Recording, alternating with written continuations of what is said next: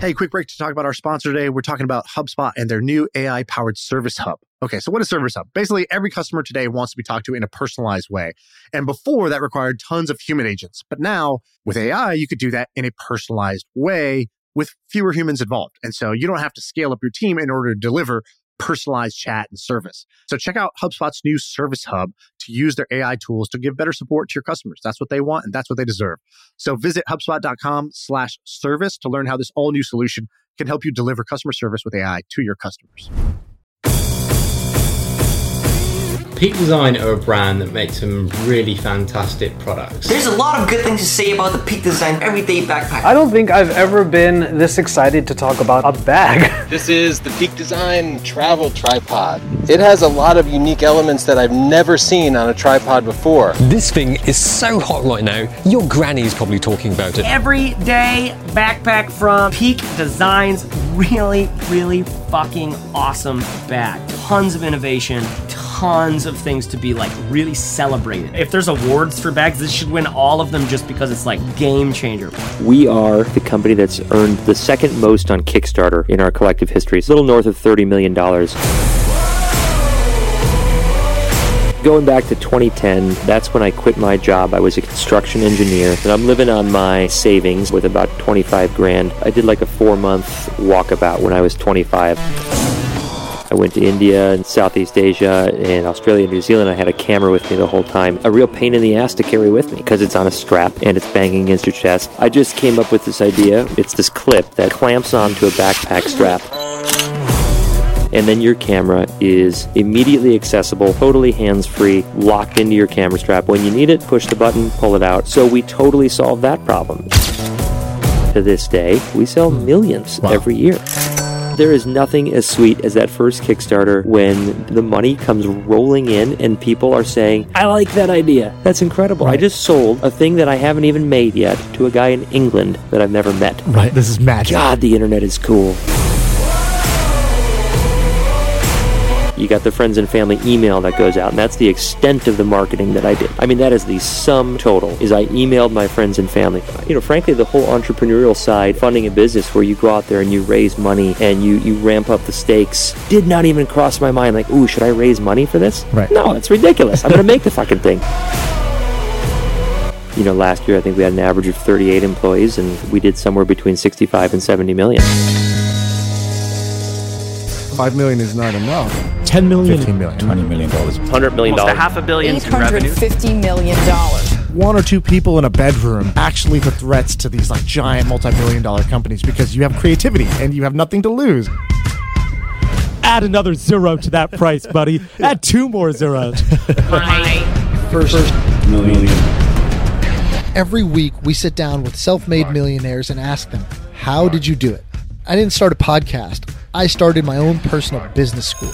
And the teachers are the successful entrepreneurs behind the biggest brands and businesses that you find today. I wanted to know the real stories with all the details, like how did you get your first 100 customers? What did it feel like when shit hit the fan? I asked them, how'd you spend your money now that you're rich? And what would you do if you were starting over from scratch again today? If you're like me and you want to own your own business instead of living a 9-to-5 job, this is the podcast for you. The Hustle presents My First Million.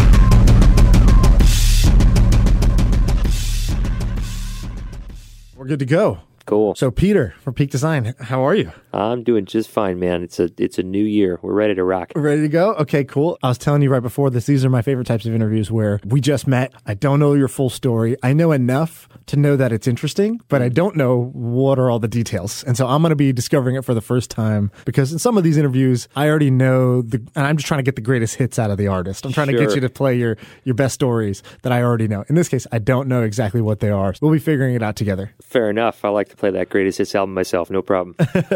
And so the reason I think this is interesting is because you make a product that is very relatable, that I want, that a lot of people want. I think your background was kind of interesting where you weren't just one of those people who said, I want to start a business just for starting a business's sake necessarily, it sounded like. You've had phenomenal success on Kickstarter. So give people a sense of two things. What does the company do? Sure. And then the second thing is give us a sense of scale. I like to talk about, what you guys have achieved, because really we're going to work backward and say, great, how'd you start? But if people don't know what you've achieved, they'll tune out within 5 minutes because they're like, I don't know why I should care. Why should they care? All right. Well, let's see here. Scale. We are at present, I think, the company that's earned the second most on Kickstarter in our collective history. Somewhere a little north of $30 million on Kickstarter, maybe 32 or so. Who would be first? Pebble. Pebble was first. Yep, Okay. Pebble was first. Three campaigns, $12 million, and $20 million on their campaigns. Smartwatches, who knew? Yeah, who knew? I guess Apple and Samsung also knew. In any case, I think with our 2020 Kickstarter, which should be no surprise to people, we're going to be doing another Kickstarter in 2020. I'm very optimistic that we're going to take that spot. I think our next product is going to be certainly the most widely adopted. I think one of the coolest. And no, I can't share with you what it is. That's but all right. It's going to be a lot of fun. So tell people what does the company do? What do you guys make in general? So going back to 2010, that's when I quit my job. I was a construction engineer, and for about 2 years, I'd had this idea kind of tinkering around in my head. After I did like a 4-month walkabout when I was 25, I went on a leave of absence from work. I went to India and Southeast Asia and Australia and New Zealand. I had a camera with me the whole time, and it was great because I was, I fancied myself a photographer and a writer and having that little semi-spiritual journey as a young buck. And what is a walkabout? What is it? How does that actually work? You take some time, you travel, and you do what? Well, I think quite specifically, you don't make a plan. Okay. You just go figure it out. So I bought a one-way ticket to Hong Kong and arrived at 6 a.m. and had literally no idea what to do. It was kind of weird because I'd never asked it. I didn't and the funny thing is it dawned on me for the first time as I got off the train. I was like, holy shit, I don't know what to do. Because it was also 6 a.m. and there was no, you can't check into a hostel or something like that. So anyway. And you decided to do that because what? My buddy Dave was 3 years older than me. Coincidentally, he's my CFO now. And he had taken 5 leaves of absence from Ernst & Young, where he was working, and it was just a cool thing that he did, is he'd just go explore the world, right? And say, if you don't hire me back, that's fine, but I'll come back if you got a job for me. And it just worked for him. And so that was kind of the confidence and the inspiration for traveling. Once you experience that, I'd studied abroad in college and went to Europe for my first time out of the country. And it was clear that travel is it's so full of novelty. Mm-hmm. One of the coolest things in this world is doing something for the first time. Right. And travel is the opportunity to do that non-stop. Right. I love it. Yeah, I studied abroad, and it wasn't really a tough decision on my part, but I was trying to convince friends to do it, and they were all coming up with reasons not to. And I just told them, I said, look at the year ahead of us. The people who studied abroad won't shut up about it, and none of them regret it. So, what are the odds it's really going to be a bad thing? We're probably going to end up just like them, not shutting up about it, not regretting it. That's exactly what happened. That is exactly what happened. It's you're batting 1,000 across that. Right. Every time. Every time. So you're on the walkabout. Yeah, and I had a camera with me the whole time, and it was a real pain in the ass to carry with me because it's on a strap and it's banging against your chest, and you look like a tourist. You are a tourist, but you're wearing the badge. That's right. You're wearing the badge. But it's essential. If you're a photographer, you have to have it with you. So I just came up with this idea, which actually doesn't necessarily make you look like too much less of a tool, but is incredibly useful. It's this clip that clamps onto a backpack strap, and then your camera is immediately accessible, totally hands-free, locked into your camera strap. When you need it, push the button, pull it out. Right. And to this day, I think Peak Design makes 120 different SKUs at least. We still sell hundreds of thousands of capture camera clips every year. And almost 10 years running now. It's just a fantastic product. And people used to put this just around their neck, right? You just hang your camera around your neck, this sort of heavy DSLR camera around your neck. Well, and I'd say certainly that's still the most common way people do it. Of course, at the time I was, when I was 26, I was like, no one is ever going to use a neck strap again. We have revolutionized the world. And in retrospect, a little bit more humbly, it's like, well, the thing is, it's actually kind of a niche case. In that niche case, it's an excellent product, but it's not the be-all, end-all. And that realization came soon enough, and actually that led us to our second product, which was a camera strap. But guess what? This one solved the problem of, you know what's a real pain in the ass? Removing camera straps and putting them back on. It's a ridiculously complex friction mechanism that is hard to figure out on your own. So we totally solved that problem. And camera straps, again, to this day, are our very best-selling product. We sell millions of camera straps every year. And so now we've got clips, and now we've got straps, and we're chugging along about 4 years into this business, and a very well-known photographer named Trey Ratcliffe called us up and said, hey, you guys are solving all the problems in photography, and you're doing it in cool ways. I want to make a camera bag with you guys. Okay. And so, given that this guy was going to throw his considerable reach behind it, we endeavored to design a camera bag. And that was, we were not bag designers, but we took the exact same fresh approach to making a camera bag that we did everything else. And we said, well, what are the actual problems? And that's what Peak Design, I think, has been really, really good at over the years, is truly discerning what the actual problems are, not paying attention to the gimmicks, and then just executing beautifully and elegantly on those problems. Right. And being very clear about that in our marketing. Here's the problem. This is why we did it. I think it looks nice. What do you think? Wow. I like the way you said that, and I like the principle, but I like the way you said it more because I found that when I do these interviews, there's like two things that will just stick with me from each one, and I know that's one of them. And it's not going to sound warmed up, buddy. It's not going to sound profound, but to me, it sinks in because the best principles tend to be the simplest ones if you can actually drill them into your head and stick to it and not get distracted. And it sounds like that's what you guys did. So you go from construction engineer, which I don't know exactly what that means, but I'm imagining yellow hat on you. I don't know if that's true. That's about right. You got a job. And the first thing you made was the clip. How do you go about making a product? Where do you, you don't know how to do that. That's true. I did not know how to do that. And I look back on that period of my life, and I think I would know what to do now much better than I did then. But whatever I did, it worked. And what it was I first made crude prototypes. I mean, really ugly things out of plastic and wood to prove the very basic concept. And I was like, yep, you can hang a camera from your backpack. Right. Great.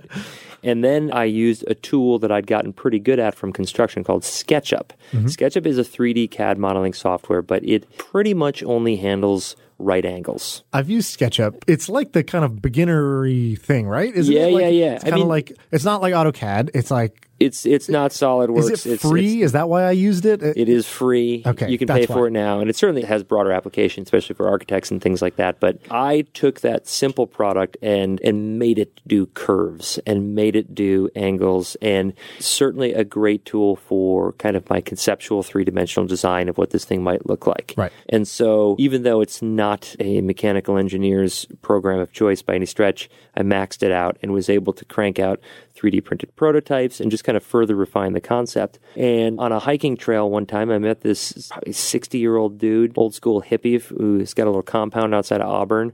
And I told him about my camera clip, and he told me that he was a machinist and that he would make the prototype for me if I came and visited him. Okay. So I went up to Auburn and stayed in his guest trailer. And at this point, are you thinking this is a company, or you're just like, I'm making this clip for fun? What's your mindset at that time? Okay, so I don't think I was thinking that it was a company. I was fixated on the product itself, but I had every belief that this product was going to pay the bills. I just thought it was so damn useful. Right. That it was going to pay the bills. And I'm living on my savings. I quit my job with about $25,000 in savings. And you quit to do this. You told your boss, you told your family and your friends, you're like, I'm going to make this camera clip. Yeah. And what'd they say? Gosh, it's funny. I certainly don't remember encountering like, geez, man, you're crazy. I recall encouragement, I suppose, but it was very much a solo journey, you know? I think that, people will cite bravery or something like that. I kind of push back on that. The fact is I was a 25-year-old dude with an engineering degree. Right. And $25,000 in my pocket. Like, the worst that was going to happen is I don't have $25,000 in my pocket and I go be an engineer again. Right. Yeah, it didn't, I wasn't super out there on some cliff. You were realistic about your risk. I was realistic about my risk. And I also wasn't in the, frankly, the whole entrepreneurial side of funding a business where you go out there and you raise money and you ramp up the stakes right away, or you're not going to get debt financing when you don't have anything to show. So that's not even an option. But it didn't even occur to me. I was like, I'm going to make this thing and then I am going to sell it. Right. That'll be the money part. That would be the money part. And I'm going to sell it for more than I made it. Right. And that's all there is to it. It did not even cross my mind like, ooh, should I raise money for this? Right. No, it's ridiculous. I'm going to make the fucking thing. Right.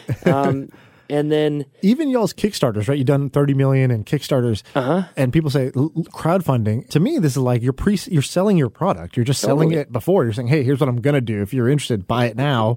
I'll use that money to make it. It's not donations or equity in your company, right? No, it's not donations, not equity. And you're also, I think, done correctly. You're not putting it up there to say, hey, world, I made this thing. And if you tell me that it's great, I will go out there and complete it. Right. I'm doing this. You're like, yeah, I'm doing this. I'm launching this. Kickstart it. Launch this idea and give that cash up front. It's actually a perfect exchange, right? You're giving away a little bit of margin for cash up front, and they're getting the product for cheaper, and they get to be the evangelist and have a closer personal connection to it. Kickstarter definitely didn't intend for there to be a ton of product companies that are going out there and selling millions of dollars worth of stuff. They intended for artists to say, hey, I want to make a cool thing. It's going to cost $5,000 for me to produce, but if you guys pay for it ahead of time, I'll produce it. Right. We kind of flipped the model on its head, as did the other earlier Kickstarter successes, but obviously that's what's really propelled Kickstarter into what it is today. All right, it's 2020, new year. It's going to be a big year, and we had to come in with some new awesome partners. So for January, we are partnering up with Microsoft and My First Million. That's right, this episode is brought to you by Microsoft, because whether you're just starting out or you're well on your way to your first million, Microsoft Teams can help your team hit the ground running. With must-have features like real-time chat, editing, and video calling, all in one easy-to-use platform. Teams is a no-brainer at a price you can afford. Yep, there is a free version of Teams, as in it costs $0. See for yourself at aka.ms/thehustle. Again, that's aka.ms/thehustle to check out Teams, brought to you by Microsoft. I love it. Microsoft, that is a $1 trillion company, right? We're talking about My First Million. They're on My First Trillion, so that's goals for everybody. They got there because they build epic products. Microsoft Word, Excel, PowerPoint. These are products that stand the test of time, and now they've come out with Teams to help teams chat, communicate, and work together, and I think it's awesome. All right, great. Let's get back to this episode. Right. And so this first one you did a Kickstarter with. Yeah. Why did you decide to do that? Somebody said, hey, you should do a Kickstarter, or where did that come from? Like 3 people within the course of 1 week in January 2011, because I had no business plan, right? Mind you. I was going to make this thing, and I was confident that I could get people to buy it. But as far as selling it, I was like, I don't know, I'll figure that out later. Had Kickstarter not come around, this whole thing would probably be a slightly different story, right? In that I wouldn't be here. But I'd be talking to a construction engineer. Yeah, that's right. Who has his own very cool clip on Actually, his you probably wouldn't be talking to a construction engineer. I'd be on a site somewhere wishing that the end of the day would come. So 3 people recommend, hey, you should do a Kickstarter. You don't even know what this is at the time. But I check it out, obviously, and it's like, oh, no brainer. This is what I'm going to do. And then it's like, it looks like I have to make a video. And so I made and edited my first video. Right. And the funny thing is it became the second most funded project of all time ever on Kickstarter at the time. And I gotta say, man, I'm sure this sounds cocky. I'm sure it sounds arrogant, but I wasn't the least bit surprised. Right. I thought it was such a good idea. And I looked at the other projects that had done better, and I was like, man, Capture is way more useful than that stuff. Right. So I think this thing is going to kill it. Right. And it did. It totally did. And it was a dream come true, man. Like, there is nothing as sweet as that first Kickstarter when the money comes rolling in and people are saying, I like that idea. It's just such affirmation of everything you've been working on. Right. And it's a really Do you remember like that morning when you're waking up or you're seeing the orders come in? What was that? Where were you doing that day? What was it like? I was at work in the dog patch. I was kind of borrowing desk space in a little 6-person company that was called Plume, which would eventually become Pax and Jewel. Okay. When there were 6 people. And I was hanging out there. I pressed go on the Kickstarter. I'm like, well, see what happens. And I think it took like 90 seconds before some dude, he couldn't have even watched the whole video, but some dude in England, just a random person, backed the project. And I was like, holy shit. That's incredible. Right. I just sold a thing that I haven't even made yet to a guy in England that I've never met. Right. This is magic. God, the internet is cool, you know? And then they just started rolling in. Of course, then you got the friends and family email that goes out, and that's the extent of the marketing that I did. I mean, that is the sum total, is I emailed my friends and family saying, hey, check this thing out. Maybe I posted it on Facebook. I mean, 2011? Yeah, Facebook. And so it just got picked up by bloggers, or what was the spread like? Totally. The first blog was Petapixel, and the second blog was Gizmodo, and it really rocked. Did you after do that. anything, either intentionally or unintentionally to help that spread? Did you have like really good assets, or Nope. Nothing? Nope. Your Kickstarter video was good. Like now that you look back on it, are you like that was a good one, or you cringe It's when you look back? hysterical. Oh, it's actually beyond cringe. It's into just laugh country. The cringeworthy ones are like years 2 or maybe like 3 and 4, where you're like, oh, we're good at this now, right? And you put something up there, and it's like, oh, this is emotional. This gets at the heart. Right, of, we of are camera Apple. carriage. Yeah, exactly, exactly.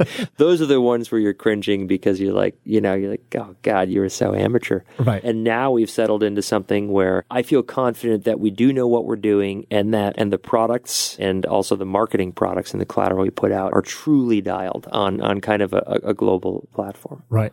That first Kickstarter does how much? 5-6 million, something like that? No. The first Kickstarter did $364,000, which was good for second place of all time. And then the next Kickstarter we did, it was $215,000, but it was like a 20-day campaign. So in my mind, because the dollars per day were twice as much, that was a better campaign.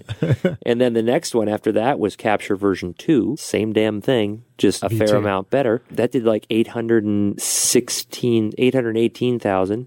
And then we did Slide and Clutch, which are basically camera straps, which is kind of like our second Kickstarter had been camera straps. So Straps V2, that did 868. And in the meantime, we, of course, we had developed international distribution, because when you go on Kickstarter, random ass people throughout the world will be like, hey, I live in Croatia and I would like to be your distributor here. Mm-hmm. And you go, prepay? And they're like, sure. It's like, oh, well, great. Fantastic. Let's do it. Right. We just say no more. Yeah, exactly. And we've legitimately grown our distribution that way, from all these people who started super small, and now they are writing Peak Design into Peak Design has become the anchor tenant of their distribution companies. Mm-hmm. That's the case in Hong Kong, which manages a ton of different Asian countries. That's the case in France. There's a case in the UK. So it feels really good. The Czech Republic, our Czech Republic distributor. So these are not retailers. These are distributors. Yeah. And so explain how this works. So who's this person? What they buy from you, then they sell to their country, and in some cases they're selling to a network of retailers. Right, it's the middleman. Okay. We can't translate into Czech. We have no capacity to understand the Czech market. They do. Their boots on the ground there. So we sell them a $100 product. We'd like to sell it to them for $40. Right. So keep that in mind. These are the kind of details and information that people, I think, it's important to know. Yes. They would like to have what's called 60 points of margin to work with there, and go turn that. And they'll probably sell it. They'll take $20 from that $100 product, and the retailer will get 40. Right. There's a lot of money. A lot of the value of a product goes into the price of that resale, which is, of course, why direct to consumer is. And so. For you guys, which one are you guys 50-50? Is direct to consumer a bigger part of your business? By volume, wholesale is larger, by volume of sales, that is. If you were to include Amazon, the website, and Kickstarter and eBay for our secondary market, just a little bit larger in terms of revenue. Gotcha. Yeah. And so for you guys, you start adding these channels, I'm sure, sort of organically, right? People reach out, oh, this is a good idea. We should do more of that. Correct. Oh, why aren't we on Amazon? We should get on Amazon, that sort of thing. Is that how things evolved? Yeah, absolutely. The notion of the premeditated business where you sit down and you formulate your business plan, I don't know, maybe that does exist. But from my experience, being good at business is about being good at reacting to what's 6 inches in front of your face. Certainly, the more, I'm sure the more proactive you can be, the better. You got to remember that proactivity is kind of a double-edged sword, because you might think you're being proactive, but you can be just being inefficient. Meaning you think something's going to be a good idea, so you invest a lot of time, effort, and energy into that. And in retrospect, Monday Morning Quarterback says we didn't, maybe we shouldn't have gone for selling to third-party retailers and letting them sell on Amazon. That kind of just ruined it. So I don't know. There are all sorts of situations where I think reactivity is every bit as wise as proactivity. Right. And it certainly sets up for the natural tendency toward laziness that most humans have. The balance there, right, is if you're going to be highly adaptive and responding and reacting to what's coming your way, you still need to do some proactive things to like create opportunities, to get things to just kick up the dust and let some new things come to you. So like the Kickstarter created a whole bunch of opportunities and then you reacted well to those. And so how do you, I guess, what are the things that you proactively do to just sort of create some action, kick the dust up a little bit? Well, we only do one thing, and that is design great products. That and every year we will have designed a great product, and that, I mean, we're a product company, so doing other ancillary things like, there's a lot of product companies, like take Away, for example. We are not like Away. They're a marketing company first. They are selling a brand and a lifestyle first. We allow our brand and lifestyle to follow behind on the heels of the product. The actual Away suitcase it's a totally fine suitcase, but it's nothing at all special, really. It's essentially a white labeled suitcase out there from any suitcase manufacturer, and they stuck a nameplate on it and got a bunch of models and well-known people to say this is a brand. Right. And that's not what we do. I totally respect that as one model of doing business, but we're a product company. What do you think of the weaknesses of doing that, going that route? Because you guys chose not to go that route, or it never appealed to you. The weaknesses of what we're doing, or of what Away does? Yeah, to be conscious of, right? Let's say there's some strengths with it, but what are the weaknesses? Well, I think that people are a bit fickle when it comes down to it. I mean, there is brand loyalty that exists, and that is a real thing, and it's a very important thing. But if you don't actually create innovation, I think that competition will eventually eat your lunch because they're going to outbid you on the digital ads. And when it becomes a race of who's willing to throw down the biggest checkbook and get the most play across the digital landscape, I don't think that's territory that we certainly don't want to be in. We'd rather be able to come in with a clearly superior product, not have to spend very much on marketing, and let the product market itself. Right. What do you guys, I read a stat, it's a couple years old now, but I read a stat that was 2016. It said you guys had, I think, 18 employees at the time. I don't know. How many do you guys have now? Call it 42. 42. And it said, hey, these guys are doing, something like 23 million in revenue on 18 employees. Right? Basically $1 million ahead in revenue, or a little bit more than that. And I thought that was pretty remarkable. And I love that stat. I always pay attention to the sort of the per capita earnings of a company. And is that something you think about, or did you sort of architect the business in a way to be sort of small footprint on the number of people it takes or dollars it takes to build? Do you think about the sort of the revenue per head with your company? Only retrospectively, only like it's kind of a fun thing to look at after the fact. Yeah. And it remains true. Last year I think we had an average of 38 employees, and we did somewhere between 65 and 70 million. So we're almost at $2 million in revenue per employee. Right. And the business has been, you haven't raised money since then, right? We talked about the Kickstarter, so you guys have been bootstrapped the whole way. Bootstrapped the whole way. Yeah. Yep. Remarkable. What keeps the overhead low and keeps it thin is that we really don't want to hire new people. We only do it when we're bursting at the seams. And there's all sorts of good reasons for doing that. I think the most important is because we don't want our culture to experience any kind of shocks to the system. Right. This is a family that's kind of grown up over time. And we can add, 5 to 8 people per year ad infinitum, without affecting our culture. And the larger we get, probably the more we can add. But slowly, that will allow it to maintain itself. And that's the most important thing. Like at the end of the day, the point of Peak Design, the point has never been about making money. That is a result. The point of Peak Design is for the employees of Peak Design to enjoy their lives. That's why we exist. So not even to make products that people love. You're saying it's for the not employees. to making products that people love and doing right by the customers are things that we enjoy doing, but it is not the point. Like when I searched myself, did I quit my construction job to make other people happy? I didn't. I quit my construction job to make me happy. Right. And hopefully that's the reason that everyone gets into business, is that you think there's an opportunity for greater fulfillment in your life. And happy is kind of a weird word. I do think a word like fulfillment is probably a better word. Yeah. A better word. But it was somewhat controversial within Peak Design to be very upfront and brazen with that, as like, no, the purpose of Peak Design is so that we can be happy people. Right. And some of the people were like, but that sounds so selfish. And you can call it selfish if you want. To me, it is more honest, yeah, than it is selfish. Yeah, I joke about this a lot, which is companies by law, essentially, depending on what type of company you are, you're incorporated as, your job is to maximize shareholder value. It's the actual requirement of your that's if we're talking about mission, that's the required mission for most companies. They state that their mission is to make the customers happy. They probably honestly are trying to do what you're doing. Yeah. And then the sort of the final, lie or hand waviness that happens is then talking about making the world a better place. Just tack that on at the end. And it's funny you say exactly what you're saying. At our company, I told the team exactly this. I said, we're trying to build the company that we want to work at. That's the whole thing. That's the whole point. In order to do that, we're going to need to, what's the type of company we want to be at? We want to make awesome products that we find interesting and innovative and scratch our creative itch. We want to get them to millions of people because that's fun. And hearing their feedback, it matters to us. And we need to make money so that this whole operation can exist and we can have an awesome workplace with awesome people and hire the best talent. And that's what this is about. And it was a very foreign thing that I was telling them that seemed like the only logical thing to me at the time.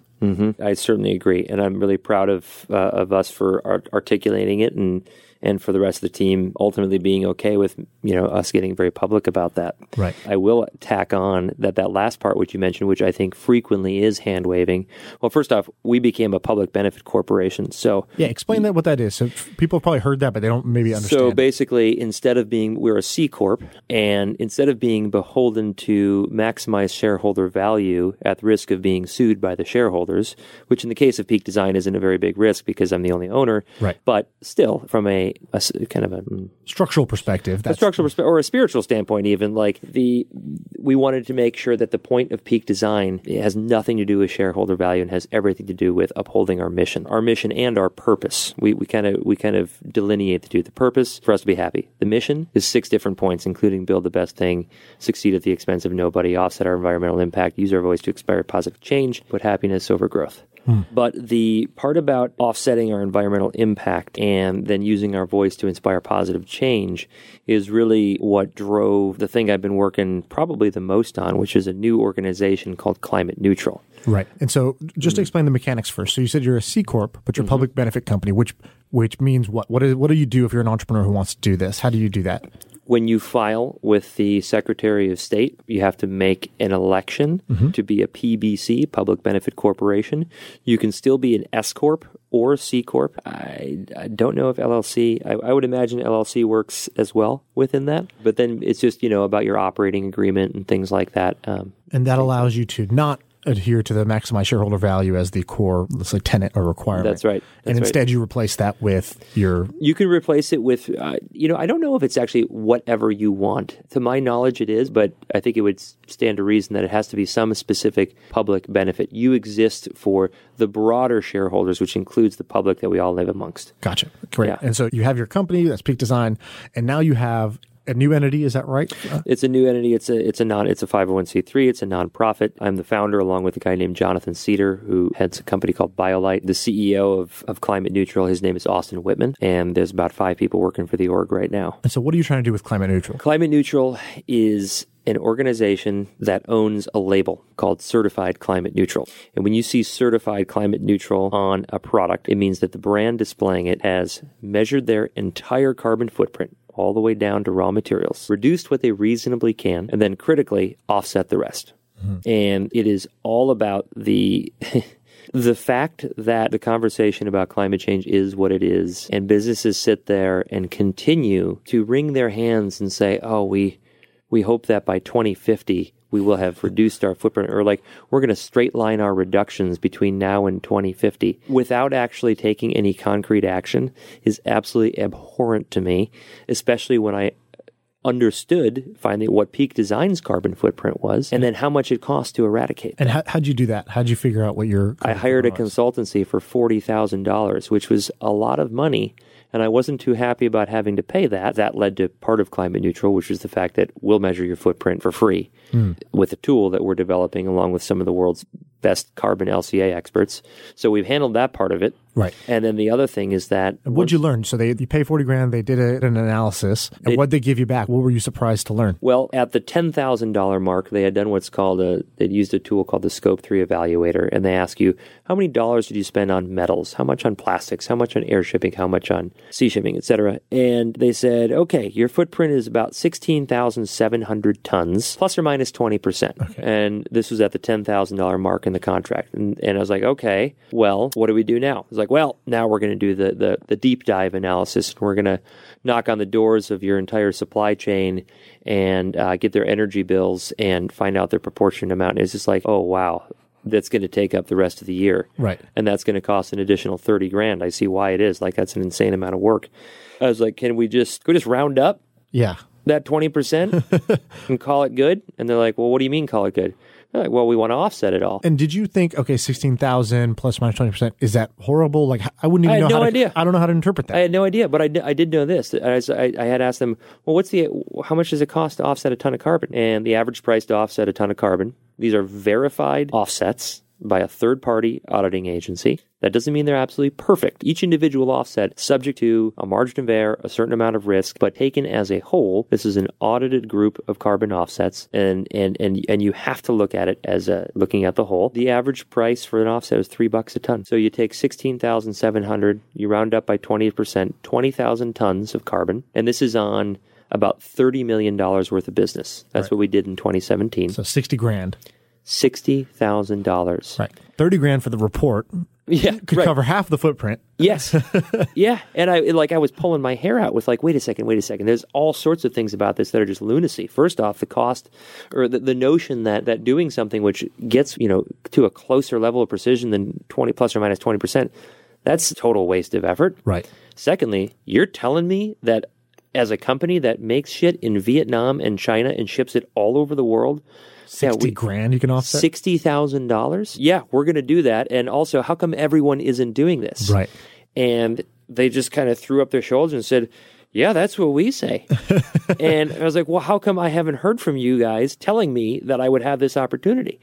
And I don't really know the answer. But you started to come up with a solution. Yeah. I mean, it was just so discombobulating. It didn't make sense. I'm hearing on one side, climate change, intractable issue, we don't know what to do about. And then here's this situation where if everybody did it, if everybody bought verified carbon offsets for their business, climate change goes away. And what actually is a carbon offset? What am I doing? I pay the money. What happens? You pay the money. And of course, what I've just described there is a hypothetical scenario. I'm sure that there are people who heard that and go, nuh-uh. Yeah. There aren't enough carbon don't offsets email us in the world. if you're going to do that. Right. There aren't enough carbon offsets in the world. And that is accurate. There aren't right now. But if you show a market-based solution that demonstrates demand for carbon offsets and there's a revenue stream for them so that a for-profit carbon-reducing business can exist, you better goddamn believe that those carbon offsets are going to get produced. Right. And so what it is, you can take any technology which sequesters carbon or prevents carbon from getting there in the first place. So Peak Design bought a whole bunch of landfill gas offsets. What is that? Well, there's a landfill in South Carolina that is filled up, but there's no municipal law which says, okay, landfill, you have to now cap that landfill and trap those gases and flare it, because landfills will sit there and they'll leach methane until they're done decomposing for a long time. And so basically, Peak Design said, well, if that's not going to happen, we'll make that happen. We will pay for an HDPE tarp and a bunch of dirt to get pushed onto that, and you collect the methane and turn that into electricity. So that's what a carbon offset is. We have nothing to do with that landfill in South Carolina. However, there was a greenhouse gas reducing opportunity for us, and we snapped it up. Love it. And you had to find that yourself? Or? No. There are actually, frankly, so many organizations involved in the retailing of carbon offsets, and I think that's great. It has the foundations of the type of market solution that we desperately need. Right. We just need a hell of a lot more demand. Right. So your plan is get the demand up. That's right. And then either you make the marketplace or someone will make the marketplace with the demand and the supply. It's already there. It's not like we need to recreate something. We just need more of it. Right.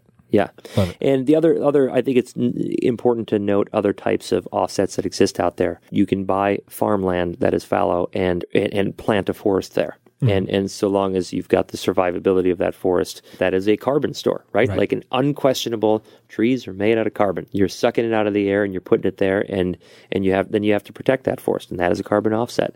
You can pay a farmer to switch from traditional row agriculture to no-till agriculture. Cost the farmer a little bit more. You pay him that difference, and then the root structure within those fields ends up drawing down a ton of carbon. Peak Design planted a bunch of seagrass in Puerto Rico after Hurricane Maria came through. Like there are all sorts of opportunities, and it's a big world out there. Right. There's plenty. This earth can absorb the carbon. It just costs money. Right. And it seems like it feels good to know also where that money's going. Like the fact that you guys did the seagrass right after the hurricane or whatever, that's much better than saying we bought a bunch of credits. Right. So we're good now. Right. It feels very different. It does feel very different. And that information, I think, is always achievable. And you should always know what you're buying and what you're going to support. But I am excited for the day when Peak Design and the 80 companies that we've gotten to sign up along with us right now, including your neighbors, Allbirds, right over there. I am excited for the day when we are not the exception, we are the norm. Right. And I'm excited for the day when a consumer picks up a bottle, looks for the climate neutral label, and doesn't see it and says, puts it down. Well, I'm not going to buy this. Right. These assholes don't pay for their carbon. Right. So that's the dream scenario. And, it's so vastly different than Peak Design. And I don't know, it's far less predictable for me. Sure. I don't know if it's going to take off, but man, we've gotten some serious traction so far, and people seem to be resonating with the idea. Yeah, I'm excited when you tell me about it, that I'm not the most environmentally conscious person by nature. It's not like I'm already up that alley or sort of knee deep in knowing about this stuff. But when you tell me that just makes sense to me. It appeals to my senses as a business person. It appeals to my senses as a human being. And I'm pretty bullish on that. And I'm not just saying that to blow smoke. I was going to ask you about Peak Design. You guys do the innovation on the product. What happens is people just knock you off and just start copying your designs and your innovations? Because I would imagine that's a problem, right? Yeah. We just launched a tripod on Kickstarter this last year, and it is awesome. It is like the tripod industry has not been shaken up in decades, and we just blew it wide open. What's it called? How do I? It's called the Travel Tripod by Peak Design. And basically what we did is, instead of having cylindrical legs that are incapable of collapsing onto themselves, we made legs that were shaped more like a pie wedge. And so they fit around this triangular center column, so everything nests really beautifully. The idea for this came also in 2008 on that walkabout. I was in India. I was in Darjeeling, India, sitting there with my tripod, and I drew this sketch of these pie wedges that would collapse around. At that time in my sketch, it was a cylindrical center column still. Nobody made that. We sat on that idea for a long time and took 4 years to produce it. And in part, the reason is because it's really hard to make. There's, 172 moving interfaces with that, 360 individual parts. It's complex. And so how are you guys making these? You're designing them in-house? You have a partner? Our manufacturing partner in China is, the prototyping and development of these things is a collaboration between our manufacturer and our 3D printing and our tools in our own shop here. And how often, I guess early on, or maybe now, but how often were you going to China to visit that partner? Because I've been on the other side of Alibaba, and it's tough to get a product made. It's tough to get a sense of, are they understanding the vision here? How do I communicate this effectively? How did you do that?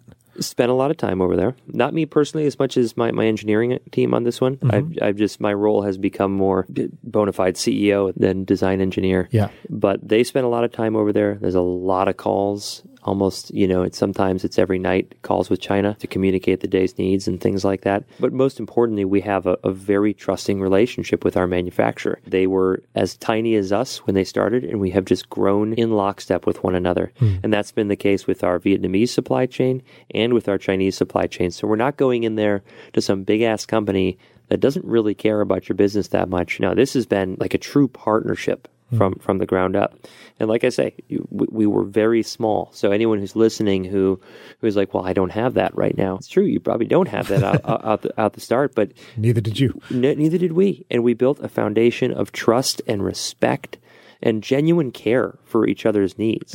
And so let's rewind. So early on, before you have that partner, talk about how you found them and how long that took and any of the pitfalls, traps you messed up on. with our current setup, there was actually a guy who called us up in 2013. His name is Pat Sung. He lives in Portland, and he's become a dear friend. And actually, he serves as kind of a liaison between. He sort of finds the factories and owns that partnership. And he's been wonderful in going out there and helping us source these things.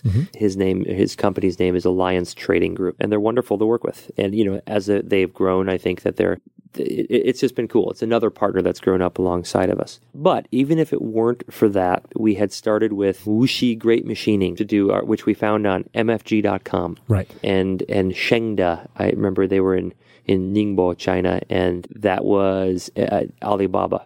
Right. And so if you're somebody today who's looking to, find a manufacturing partner, what would you tell them, kind of bullet points or any mistakes you made that now in retrospect you realize you would have done differently, or a learning you had? Actually, it's not really mistakes as much, but there is something that's very nerve-wracking about working with people who speak a different language, and the communication isn't perfect. But I would just remember that the most likely scenario is that the other person on the other side of that email is a good person who wants to develop a strong business, and their intentions are correct. And so I think it's entirely worthwhile to extend more trust than your inclination might suggest. That's been my experience. I think it was aided by the fact that we were pretty successful right out of the chute. A manufacturer is going to want to pay attention if they believe in your idea, and if they believe in you. Believe it or not, you can go over there and you can exude the charisma and the confidence that that absolutely transcribes languages. And they will believe in you, and they'll work harder for you as a result. Did you do that early on? Oh, hell yeah. Absolutely. Did you go to the Canton Fair? No, I didn't actually go to the Canton Fair, and I never have been. A couple of my employees just went, but no, literally exchanging emails with people and eventually saying okay, we're going to come go see our tooling. Will you pick us up at the airport? And, sure, Mr. Peter. Let's do it. Nice. Okay, great. And so we should wrap up. So if you're listening to this and you're like, Peter sounds great, Peak Design sounds great, Climate Neutral sounds great, where do they go to get more of either your thoughts, find out about the products, shout out some places where people can connect with you beyond the podcast and get a hold of you? Sure. The Peak Design website is great. I'd recommend peeking into the journal. That's kind of where I do write a lot of my sort of bigger thought pieces. If you're interested in my philosophies, which you might not be. If you've reached the end of the podcast, you probably are, honestly. Yeah, that's right. That's right. Hilariously, I have 9 Twitter followers, I think. I've just never ramp that up. I think I've got an Instagram account that I get too bashful about. I actually, ridiculously, I think that very few people are having a New Year's resolution that says, I really want to bone up my social media presence. But there is a part of me that's like, you know what, I do kind of want to do that, because I do love taking taking pictures and creating videos, and I don't share them with the world. And I'm conflicted about whether I actually want to do that or not. Right. But sorry, that was a long response. Just go to Peak Design, go to climateneutral.org. Hopefully Google will take you there.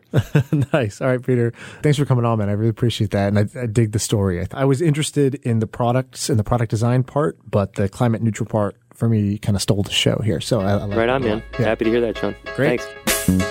I need a dollar, that's what I need. Hey, hey. Well, I need a dollar, that's what I need. Hey, hey. Said I need a dollar, that's what I need. And if I share with you